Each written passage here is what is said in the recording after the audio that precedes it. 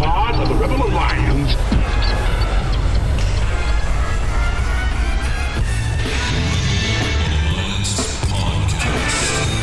The idea of this podcast is simple: discipleship. We want to bring the gospel message about how to interact with your coworkers, your culture, your friends, everyone around you in a biblical way, which is, in essence, discipleship. What did Jesus do when he came to this earth? He took the devil's stuff. The Bible actually teaches that the world is becoming increasingly covered with the knowledge of the glory of God. That should change everything in the mind of a Christian. Instead of thinking about all the ways society is failing, we should think about all the ways society must be, as Psalm 110:1 tells us, put underneath the feet of Jesus in victory. The Rebel Alliance Podcast. We would be honored if you would join us. Welcome back to the Rebel Podcast. As always, we got Nate and Chris in the studio with our tech guru. I went with guru this week, Dave, and Garage Mahal. We're still not feeling great. I should point that out. Lingering, but we're all right. I'm fine now. Dave's fine now. You still have a cold. Yeah, young kids have a way of allowing viruses to linger at your house a little bit, so it kind of makes its rounds within the family. So there's that. Christian suffering because you're fulfilling your right. Obedience to the Lord. Yeah, I'm identifying with the suffering of Christ with my cold. Being fruitful and multiplying, and it's costing you, man. Yeah, it's costing me. You. Yeah. Other than that, how you doing? For the gospel. I'm doing well. We're staying busy, and a lot of cool things are happening with Rebel stuff. We're not quite ready to announce everything yet, but all I'm going to say is keep your eyes fixed on our website and watch for some special announcements. Some cool things are happening. So I'm excited. I like being here. I like recording. I like what we're doing. I like our audience. Life's good. Yeah, I'm going to confess something to the people who listen now. Our wives didn't think this was going to last. It's true. And the fact that we're well over a year, well over 100 pieces of content out, and I think we both said this. We feel like we're getting stronger in this. It's more exciting to do this every week. Yeah, for sure. Feels great, and that's directly linked one to the blessing God has given this ministry and this and the fact that we want to give all the glory to Him, but two, also just the sheer blessing you guys are to us by posting on the Facebook, by sharing these things on Facebook, by engaging with us. We've met incredible people through doing this podcast, and it's you guys that just continually challenge us, help us, encourage us. That just makes us want to keep coming in and do it and putting this stuff down, which is why we're trying to look into creative new ways to get this out into your hands. Big things are coming. I don't want to, no spoilers. They can't see your hand gestures. It's terrible radio, but yeah, we're super excited. I was doing the Piper things. Yeah. So if you're just getting to know us, find out more about us at rebelalliancemedia.com. Check out our old podcasts, our old videos, all that kind of stuff is there. Also check us out on Facebook, which is probably where we're the most interactive, and that is facebook.com/Rebel Alliance Podcast. You can also follow us on Twitter, which we really appreciate and enjoy. People have sent us video clips and stuff through Twitter. Appreciate that. So we're just trying to equip you to engage culture with a biblical worldview, and we're so glad you're here and along for the ride. If you've been a part of the Rebel Alliance for a while, if you've been joined the rebellion for a while, then we would just say get on that Facebook page and invite your friends to like the Facebook page. Share it onto your platforms. That's how we grow our audience, by people that we are degrees of separated from, helping us out. So that's what we're doing. We're going to jump into Rebel News. And I have just kind of one piece of Rebel News that I thought might take a little while to chat through. So this is kind of Canadian news, but I think it affects everybody. There's a guy named Bill Watcott who calls himself a Christian, who handed out flyers at the Toronto Canada Pride Parade in 2017. So this is last year's Pride Parade. And the pamphlets that he was handing out as he was doing kind of, evangelistic ministry. And I don't know a whole lot about his evangelistic ministry. We know we have friends, Corey McKenna and Jeremy Bundy, who do this sort of thing. And we agree with the way in which they interact with people. We also know that there's bad ways to do it. Many of us would know the name Westboro Baptist Church. They do these things poorly. I don't know enough about this guy to either endorse or condemn how he was engaging at the Gay Pride Parade, but either way, this story should frighten us. So the pamphlets he was handing out, they warned against God's judgment against homosexuality. They also warned, and this is, I think, what he got most in trouble for, they warned against the physical and spiritual dangers of sodomy. So he's using biblical language here, and he's saying true things that the Bible say about it. So there are some LGBT activists who, a month after that, filed a $104 million class action lawsuit against him. And some parachurch ministries that are legal Christian defense ministries came to his defense, and that thing's all still tied up. But what just happened in the last couple of weeks is that the Toronto police have issued a Canada-wide warrant for his arrest. So now Waycott turned himself in. This is a 51-year-old guy originally from Alberta, lived in Ontario for a while. He was arrested in Calgary, where he turned himself in and returned to Toronto, where the warrant was put out for his arrest. But he is being charged with one count of willful promotion of hatred against an identifiable group, namely the LGBTQ community. So just all that to say that this guy has been put up on hate crimes for handing out pamphlets at a gay pride parade that talk about God's condemnment of homosexual lifestyle, and that warns against the physical and spiritual dangers of sodomy. And so this guy's up on hate crimes. So I just say that to say that's the climate that we're in right now. That's where we are. That's where we are as a nation. And I think it's coming in the States sooner rather than later as well. Yeah, I find this very interesting because now, again, I can't speak of how he did this. I've seen some photos of, like, he had a big sign that said "Repent and believe the gospel," and then another that said homosexuality is a sin. We would agree with both of those things. Both things I'm fine with. Now, what I can't speak to is the manner of the pamphlet, because I haven't read it, and I can't speak to how he conducted himself there. All I can speak to is basically what I want to speak to is more the idea that where is free speech that he can't right. say these things. And that's right. Again, it's one of those things where everybody can kind of quickly get behind the idea of no free speech when if he was, at a African American rally and he was yelling about white supremacy or something like that, we would all want him silenced. People would generally be easy to endorse that, but when it's going against LGBTQ in Canada now, we liken that to a hate crime when all he's actually saying is repent and believe the Bible, which is truth. And I have a problem with the fact that he's getting silenced for saying this when he's getting silenced from just speaking his opinion, regardless if we believes his opinion or not. And in a country that promotes itself that we're all allowed to be diverse and we're all allowed to be different, which is the fundamental practice of the LGBT community's mandate, right? We're all allowed to choose who we want to be, whatever. You're allowed to do that as long as you don't speak against that diversity. It's back to blasphemy laws, which we've talked about recently. But and so here's the thing, and I want to say this really clearly. As Christians, we speak against racism, but you have every right to be a racist. Yeah. Okay, and I want to say that because I think racism is sinful. I think it's sick. I think it needs to be eradicated.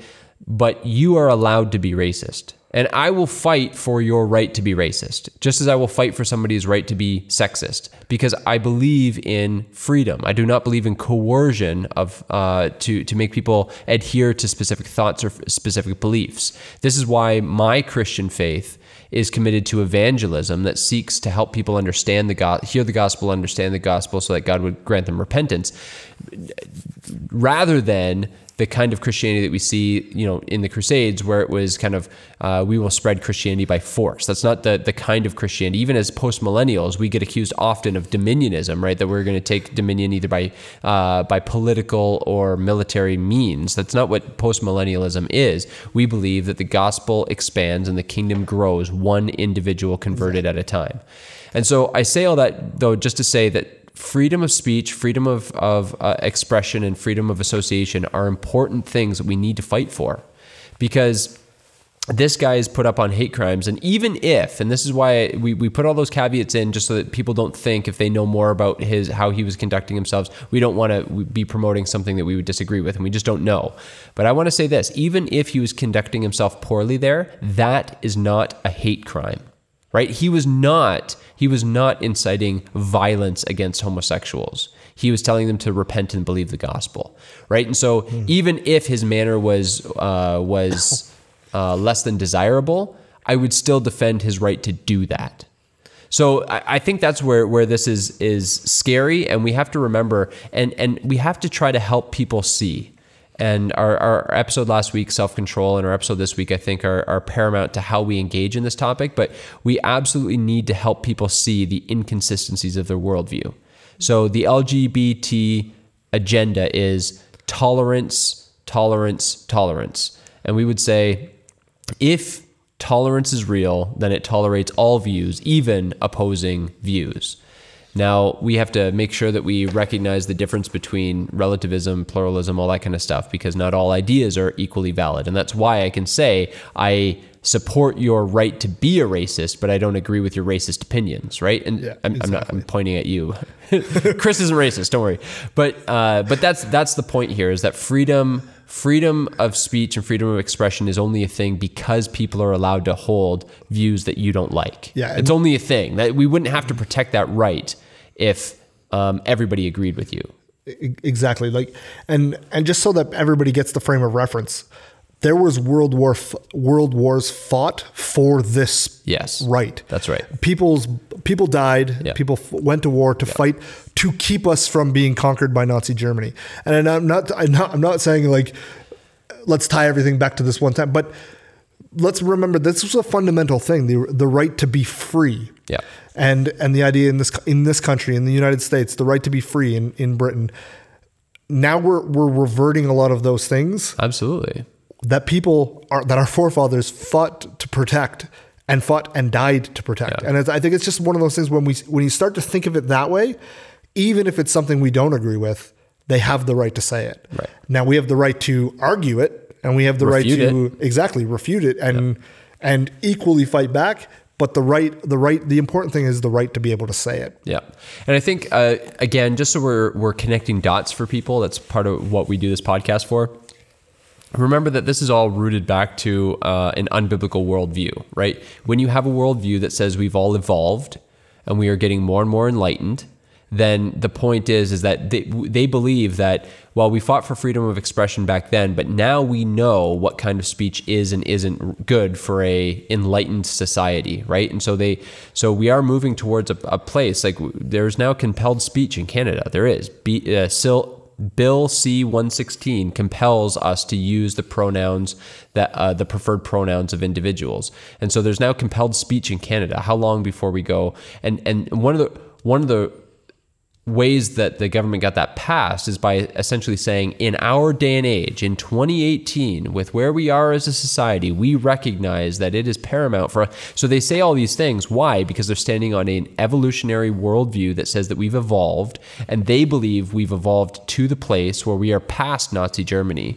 Nazi Germany was wrong in compelling speech and pushing unification of thought, but we aren't, because we are more evolved. We are more enlightened, and so we can do that. And I wholeheartedly believe that Justin Trudeau thinks that he's doing the right thing, because he stands on an unbiblical evolutionary worldview, and he thinks that he's enlightened to the place where he's woke, and he needs to woke all of us. He needs to woke up all of us. Yeah, he needs to woke up all of us. And like we've said before, he's post-mill.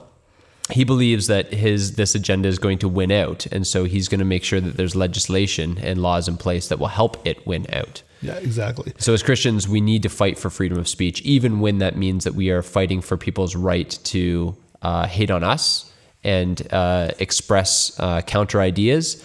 Here's the thing.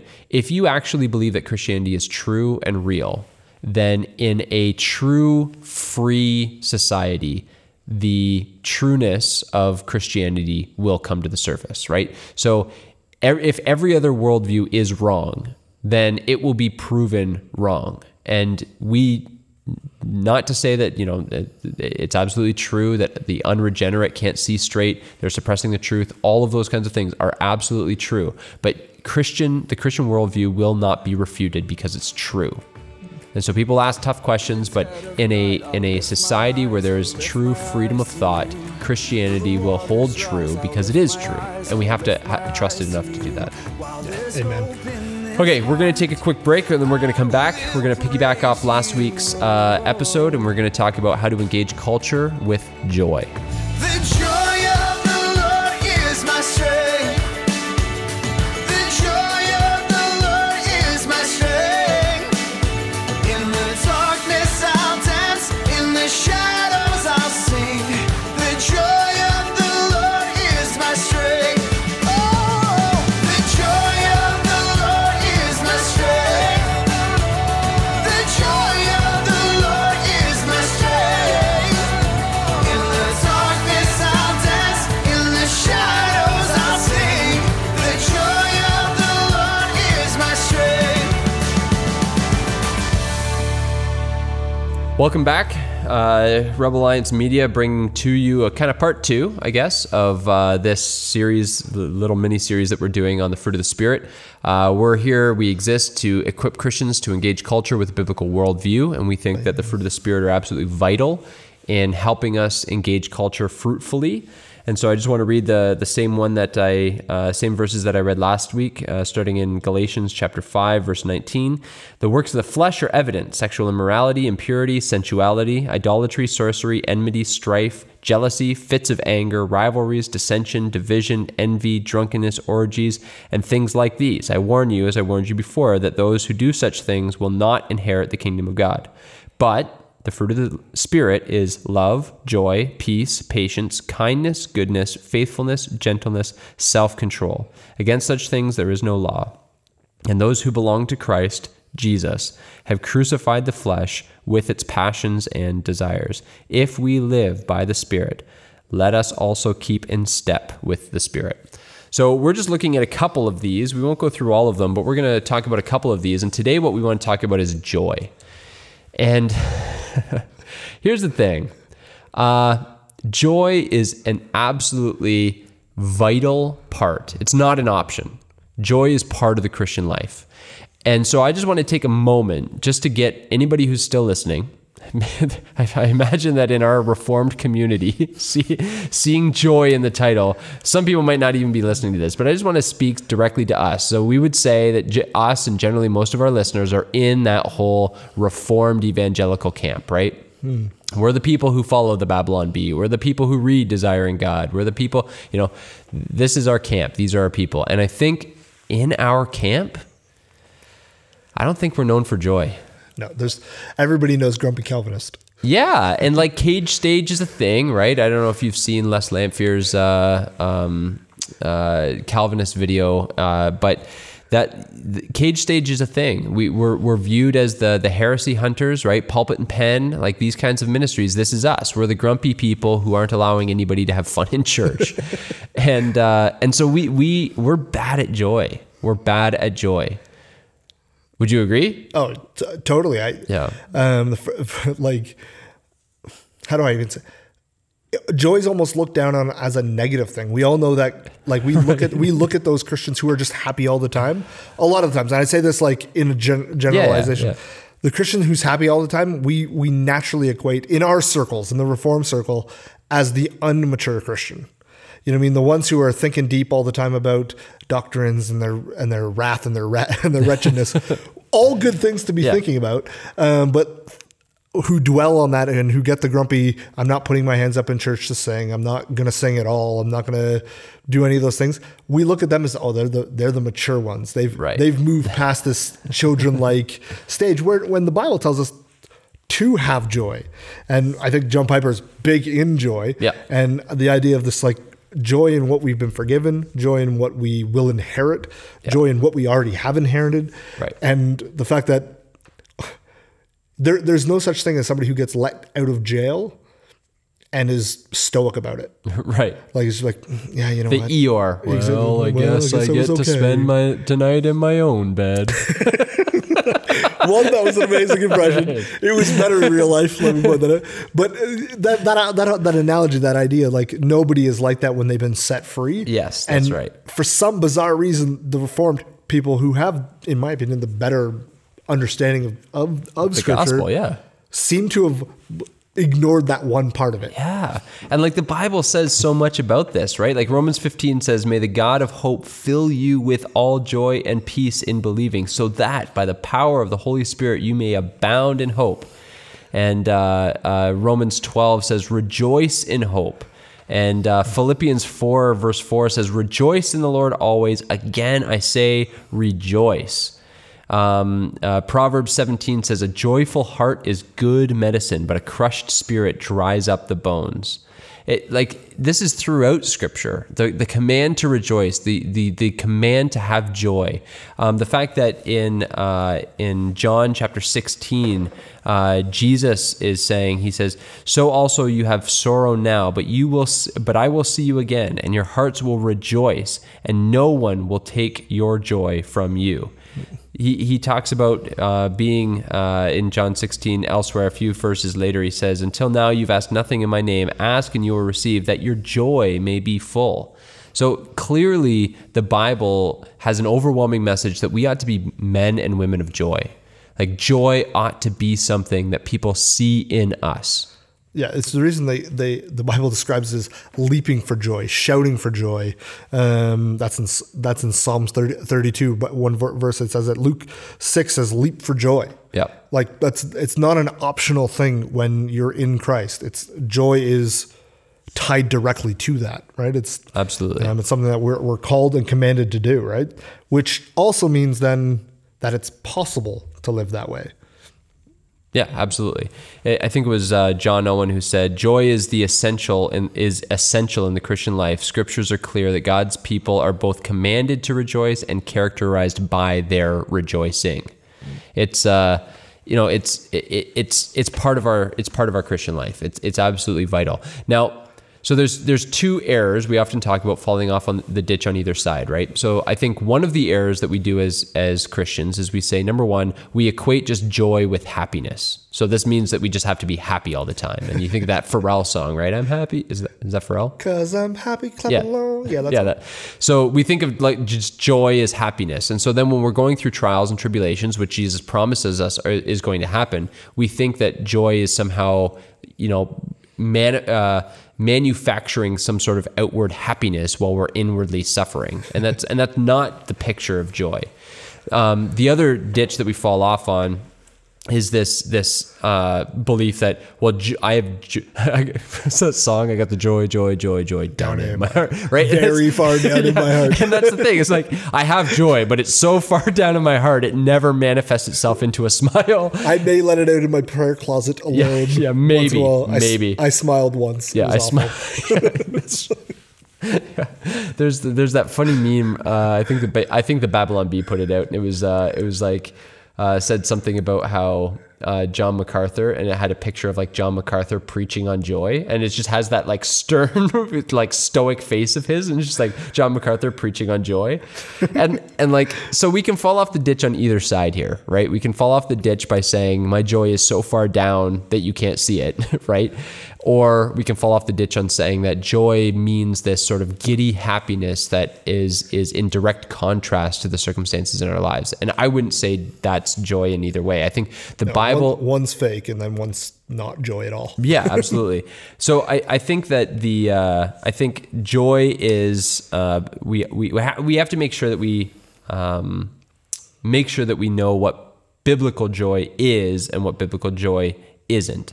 So biblical joy, number one, it isn't just a good feeling, right? It's not just feeling good about something, but it's something deep down in the soul. It's something that is absolutely vital in the Christian life. And here's how John Piper describes it. Christian joy is the understanding of goodness deep down in the soul, produced by the Holy Spirit as He causes us to see the beauty of Christ in the world, in the Word and in the world. So Christian joy is that goodness deep down in our souls, produced by the Holy Spirit as he causes us to see beauty of Christ in the Word and in the world. So it is deep down, right? I got the joy down in my heart. But it's as we see it in the world around us and in the Word, that goodness that's deep down in our souls manifests itself. It comes out. And I think that this is where, the Philippians 4 verse where about rejoicing in the Lord always, and I say rejoice. It shows us. And the truth is, just because we might not always look happy in the midst of suffering, we are commanded to rejoice in the midst of suffering. So it has nothing to do with circumstances. It has nothing to do with how we feel. It has everything to do with what Christ has done for us and produced in our hearts, and clinging to that above all things. Yeah, exactly. There's a reason in James it says, consider it all joy when you go through trials. Yeah. The idea isn't consider it happiness when you go through trials. It's joy, right? The idea like you can be completely content and delight in God while you're walking through difficult circumstances. And that's the difference, I think, between joy and happiness. Happiness is the outpouring emotion, whereas joy is what's in your heart in those situations. Yep. In terms of we start thinking about this, why this matters to engage the culture, the world doesn't know how to suffer. The world has lost what it means to suffer. I'm going to speak directly to the Western world here because I can't speak to people who live a totally different life than what we have or what our listeners likely have.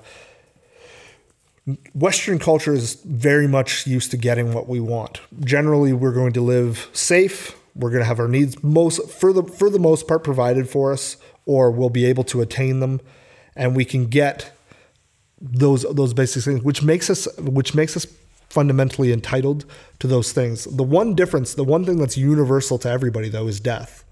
We will all suffer that. And so on the Christian side, we can look at that as not the end. It has no sting. And we can take joy from the fact that that doesn't have a sting for us. Whereas the world looks at that as the end. And so therefore they don't know how to deal when that time comes. And the reason I bring that up is because when you start to think of how your joy, not fake happiness, how your joy, how you live your life joyfully in the Lord, how you delight in God, how you see the world and God's glory as your supreme manifestation of your life. What it's for is to love God fully. When you start to see that, you walk and you live in a manner that's different, and people see that. We had a close relative who went through very difficult circumstances and passed away. The way they walked through that, though, inspired the nurses, inspired doctors, inspired the family around to radically change their lives to live for the gospel, because they see, one, that this person really believes what they say they believe. They see the fruit of the Spirit, this fruit of the Spirit, joy, upset at the circumstances, but content in the knowledge and the glory of God. Yep. To walk through this with right and proper assurance in their salvation, right proper assurance of who they are in the Lord. And it changes people because people in our culture don't know how to react to that. That's and right. You can do this in many different ways. That was just one example on one way that joy affects our culture. Right. Well, and I think what you're alluding to there, and I think all that's exactly right. And I think that the order here is what's fundamentally different between Christian joy and worldly happiness, is that the world would say, arrange the circumstances in your life in such a way as to make you happy. And the Christian life says, what God has done for you has wrought such joy in your heart that you find joy in all the circumstances that he gives you, good and bad. Right? So there's a difference there. The joy comes first, and the joy influences how we meet and how we respond to and how we live in the circumstances of our lives. Whereas the world would say, as I interact with the circumstances of my life, I need to make sure that, and this is why I have to do what's best for me. I have to follow my heart. Why? Because the paramount thing that they're chasing is happiness. They're looking for happiness. And if someone or some relationship, I was watching, so Guilty Pleasure, the one thing I watch on cable, is Survivor. It's a great show. I still love the show Survivor. I still watch it. Don't worry, sanctification is a process. I want all our listeners who also watch Survivor to comment on the comment section, because I bet there's more of us than we think. But and one of the people who was on last episode season, Spoilers. Yeah, they were kind of put up as a hero. You know, in the first couple episodes, they always talk about these people's stories, and this person was kind of put up as a hero. And she talked about how her marriage wasn't making her happy, and her family wasn't making her happy. And so she left her husband. She says, I made the difficult decision to do what was right for me, and to leave my husband, leave my family, and make it on and basically like reinvent myself and find myself. And so what they've done is they've spun her pursuit of happiness in such a way that it made her abandoning her husband and abandoning her children as a good thing. Why? Because she's just trying to do what's going to make her happy, right? Whereas the Christian worldview would say God gives joy to us. And so even in the midst of difficult marriages, even in the midst of family life that sometimes feels suffocating, God gives you joy to get through those things, because ultimately He's your joy, not how your husband treats you or how your kids respect you or whatever the case may be. So it's a cart and horse situation here, and Christians are given joy by God because of what God has done for you, and it influences how we interact with all our circumstances, as opposed to seeking circumstances that will produce happiness in us. Yeah, exactly. And it's important because circumstances can change instantly, drastically. Like we don't have to give examples, because everybody knows that you can wake up one day, think the day is going to go one way, and it's going to be completely different. And in a lot of ways, your life could be completely changed permanently by the next day. And obviously, we naturally always think the worst case scenarios, but it could be a job loss. It could be any of these little things that you can't control. And if your joy is tied to circumstances or to the things you have, to the state of the environment around you, that's fleeting, because those things can all be taken away instantly. When you put your joy in the cornerstone, in the rock that is Christ, no one can take that away from you, because as it says in John 17, those who he holds in his hand cannot be removed from him, which means we have eternal joy, we have eternal security, and nothing that anyone can do to us or can ever separate us from that, which means, well, fundamentally means there's nothing that anyone can do to us that can actually remove that joy from us, right? That's right. Yeah, absolutely. Amen. I think that so we'll get into let's maybe keep talking a little bit about why it's important in specifically in engaging the culture. So as Christians, we have the greatest news the world has ever known, right? Like since Adam and Eve sinned, and God is cursing Adam, Eve, the serpent, the land, everything, He gives this promise that one day I'm going to send someone who's going to crush the head of the snake. Someday I'm going to send someone who's going to set things right. The message of Jesus is that God made good on that promise. Jesus was sent into the world to reverse the curse and to bring us back into relationship with God. And that through His death and resurrection, we can live in newness of life if we put faith in Him. Like that's the gospel. And that news is the greatest news that has ever been proclaimed in the history of the world. That's what we believe as Christians. And so if our lives are not full of joy, if we are curmudgeonly, right? If we are scowling, if we don't smile to people, if we don't interact with people, if we don't belly laugh, right? Then we are not enjoying life like people who have a message of hope. We just aren't. Exactly. And so we have to be people who display joy, the joy of the Lord. We have to be. There's a great book, and I'll link this in the show notes. I would recommend it to everybody. The book is called Joy for the World. And then the kind of subtext is how Christianity lost its cultural influence and can begin to rebuild it. The book's by Greg Forster, and it's the foreword in it is by Tim Keller, and basically he's talking about how it's the joy in the gospel that is what we've lost as Christians.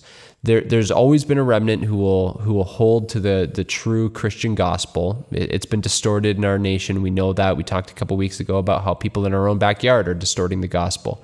But he says there's always going to be a remnant who are faithful to the gospel. He says, but what we've lost, and the reason we've lost our cultural influence, is because we've lost joy in that gospel. It doesn't produce joy in us anymore. And so he says we need to get it back. And he kind of goes through the song, Joy to the World, which is probably my favorite song, but certainly my favorite Christmas carol, written by Isaac Watts. And it's the most published Christmas carol song ever. So when you just think of the lyrics to this, I'm just going to read some of them, right? Joy to the world, the Lord has come. Let earth receive her King. Let every heart prepare him room, and heaven and nature sing. Joy to the earth, the Savior reigns. Let men their songs employ. While fields and floods, rocks, hills, and plains repeat the sounding joy. No more let sin and sorrows grow, nor thorns infest the ground. He comes to make his blessings flow, far as the curse is found. He rules the world with truth and grace, and makes the nations prove the glories of his righteousness and wonders of his love.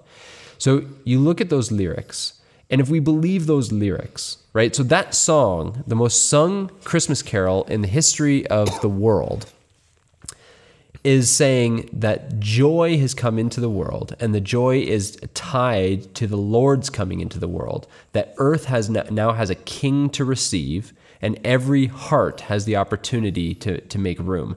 You look at that and you just say, so not only should we find joy in the individualism of God saving me, right? You listener, you arbitrary listener who's listening to my voice right now, you know what a wretch you were, right? You know how sinful your heart is. This is why Paul could call himself the chief of sinners.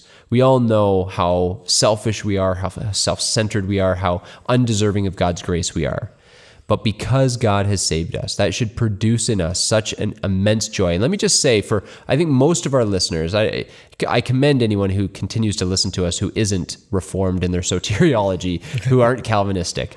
But let me talk directly to, because I know most of our listeners are Calvinistic in their understanding of the gospel. Let me just say that should produce more joy in you. That God chose you before the foundation of the world, not because of anything that you've done, anything that you've deserved. You didn't even make a choice. You were incapable of making that choice. You were dead in your trespasses and sin, and God breathed life into a dead corpse. If that doesn't make you joyful, if that doesn't make you smile, if that doesn't make you engage the world around us, and are you serious? Are you serious that gas going up 10 cents is going to ruin your day? You've been saved by grace, right? And I'm not trying to downplay all the things that make us unhappy, but what I'm saying is that in all the circumstances, something as small as gas going up 10 cents, and something as serious as the diagnosis being cancer, right? And everything in between does not change the fact that before the foundation of the world, God chose you to bestow his love on. God chose you to spend eternity with him. God chose to reconcile you to himself by giving up what was most precious to him. That's the bedrock. That's where joy comes from. And then, so it's not just the individualistic, but the Joy to the World song says, joy to the world, the Savior reigns, right? And it goes on about, he makes the nations prove the glories of his righteousness and wonders of his love. I love Joy to the World because when we sing it at Christmas, everybody's post-mill and everybody's Calvinistic. Right? My favorite line in the whole song is, nor thorns infest the ground. He comes to make his blessings flow far as the curse is found. But a close second is this one. He rules the world with truth and grace and makes the nations prove the glories. So who rules the world? Who rules the nations? Not Satan, not darkness, but God rules the world with truth and grace, and he makes the nations prove. That's talking about his sovereignty in the good and the bad and the ugly. He makes the nations prove the glories of his righteousness and wonders of his love. So the circumstances of history will work themselves out in such a way that they will prove that God is righteous and he is loving. That's amazing news. So it's not just the individualistic salvation, but also the fact that God sovereignly rules history and is moving it in a direction where he will be glorified and it will work out for our good. That's the foundation of our joy. That's it. If those two things don't make us joy, then we don't understand it properly. Exactly. So with that, but one, I want to point out that Joy to the World is a song that is wrongly put into the Christmas only category. It should be Amen. sung. Preach it. I think it should be sung year round. We do at our we do. church. Yeah. Because we do everything right. No, I'm just kidding. But it Don't come visit us to find out. But because the lyrics are so, one, truthful, and two, wonderful. That was just a side note about worship and Joy to the World. One thing I just want to say about joy is that this is, again, all the fruits of the Spirit is something that gets cultivated in us. Yeah. So just like we did last week, well, how do you cultivate joy? Especially coming from a Reformed perspective, where joy isn't a natural or isn't Doesn't something we're seem to be. prone It to should in our be, church. but exactly. How do you cultivate joy? I would say there's a couple quick ways. One is you articulated the gospel, I thought, brilliantly there.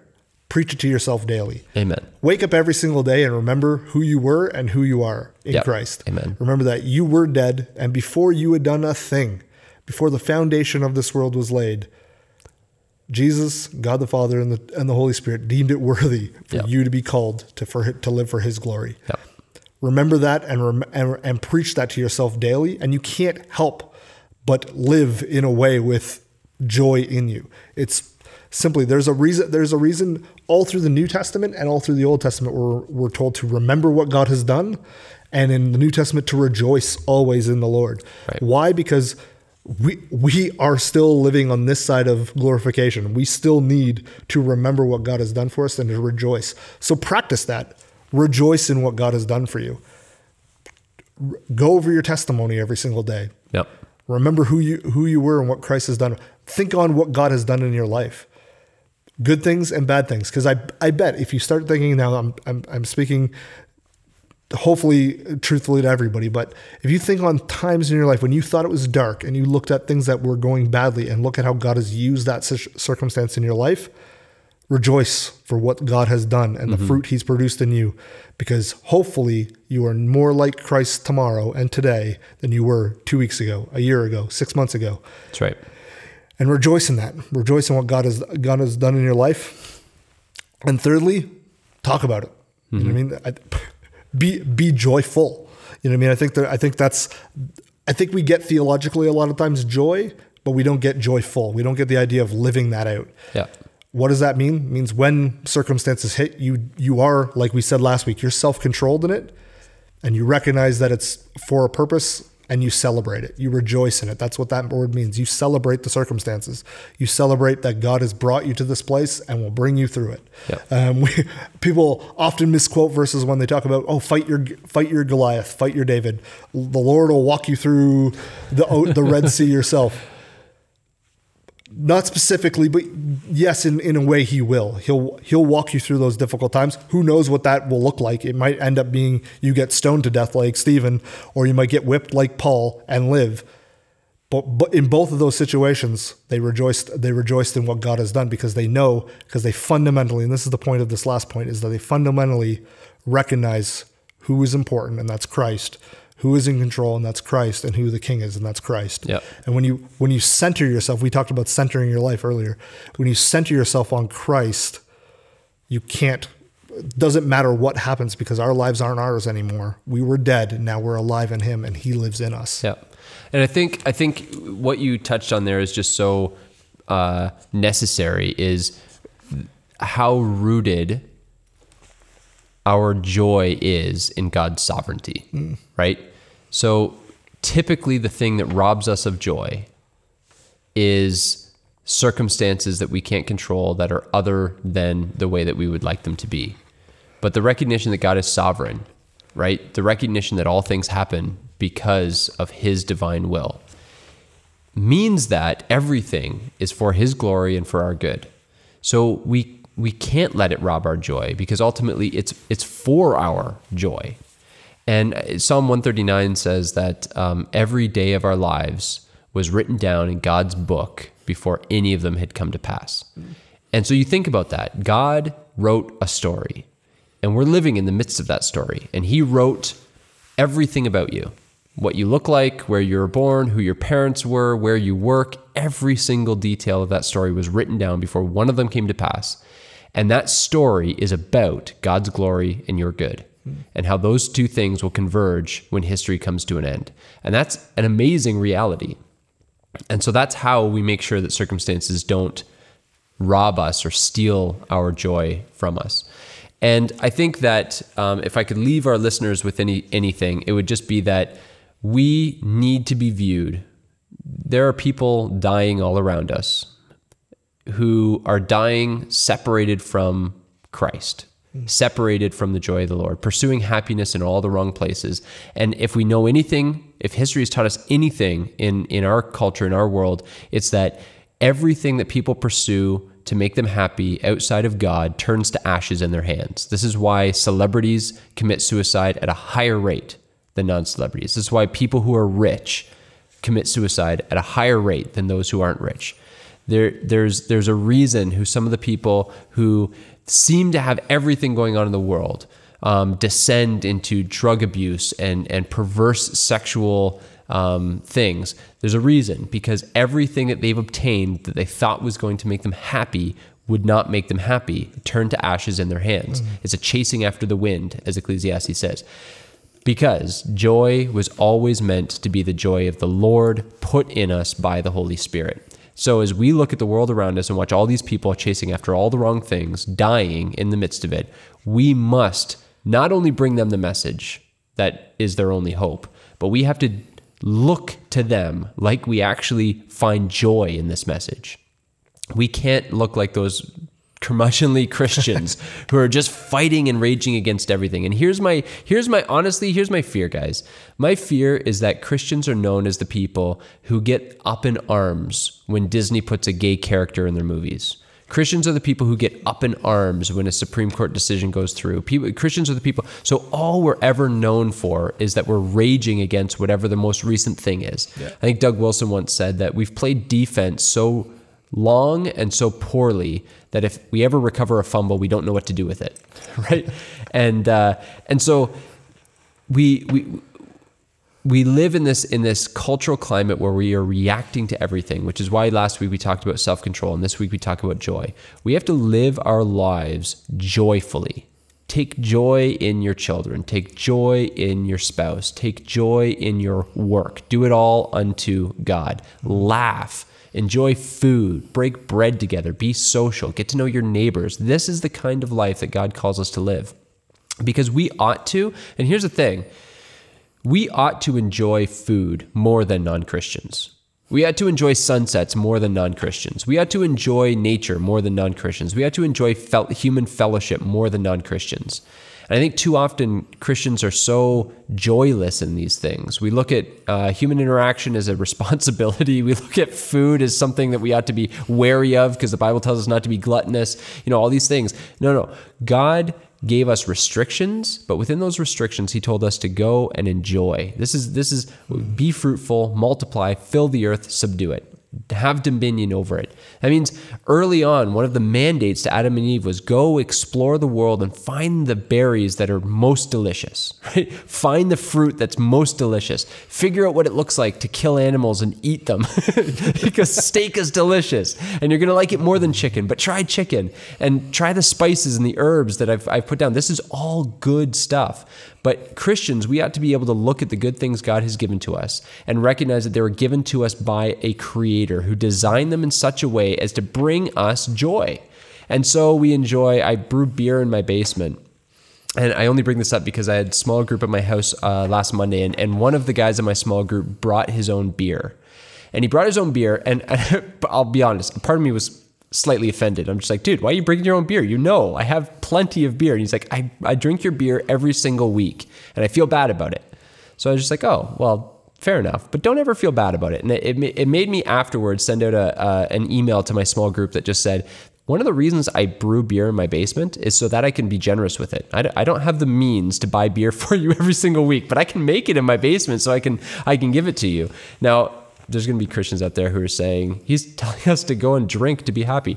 No, what I'm saying is that this is one small thing that sharing in this with other people brings me a great deal of joy. Not because I'm taking joy in the thing that God has given to us, but because I recognize that God has given us something to be enjoyed. And we can sit around and we can enjoy drink and food. This is why Ecclesiastes says, go and eat your bread with joy and drink your wine with a merry heart, for God has already accepted your works. What a beautiful passage of scripture.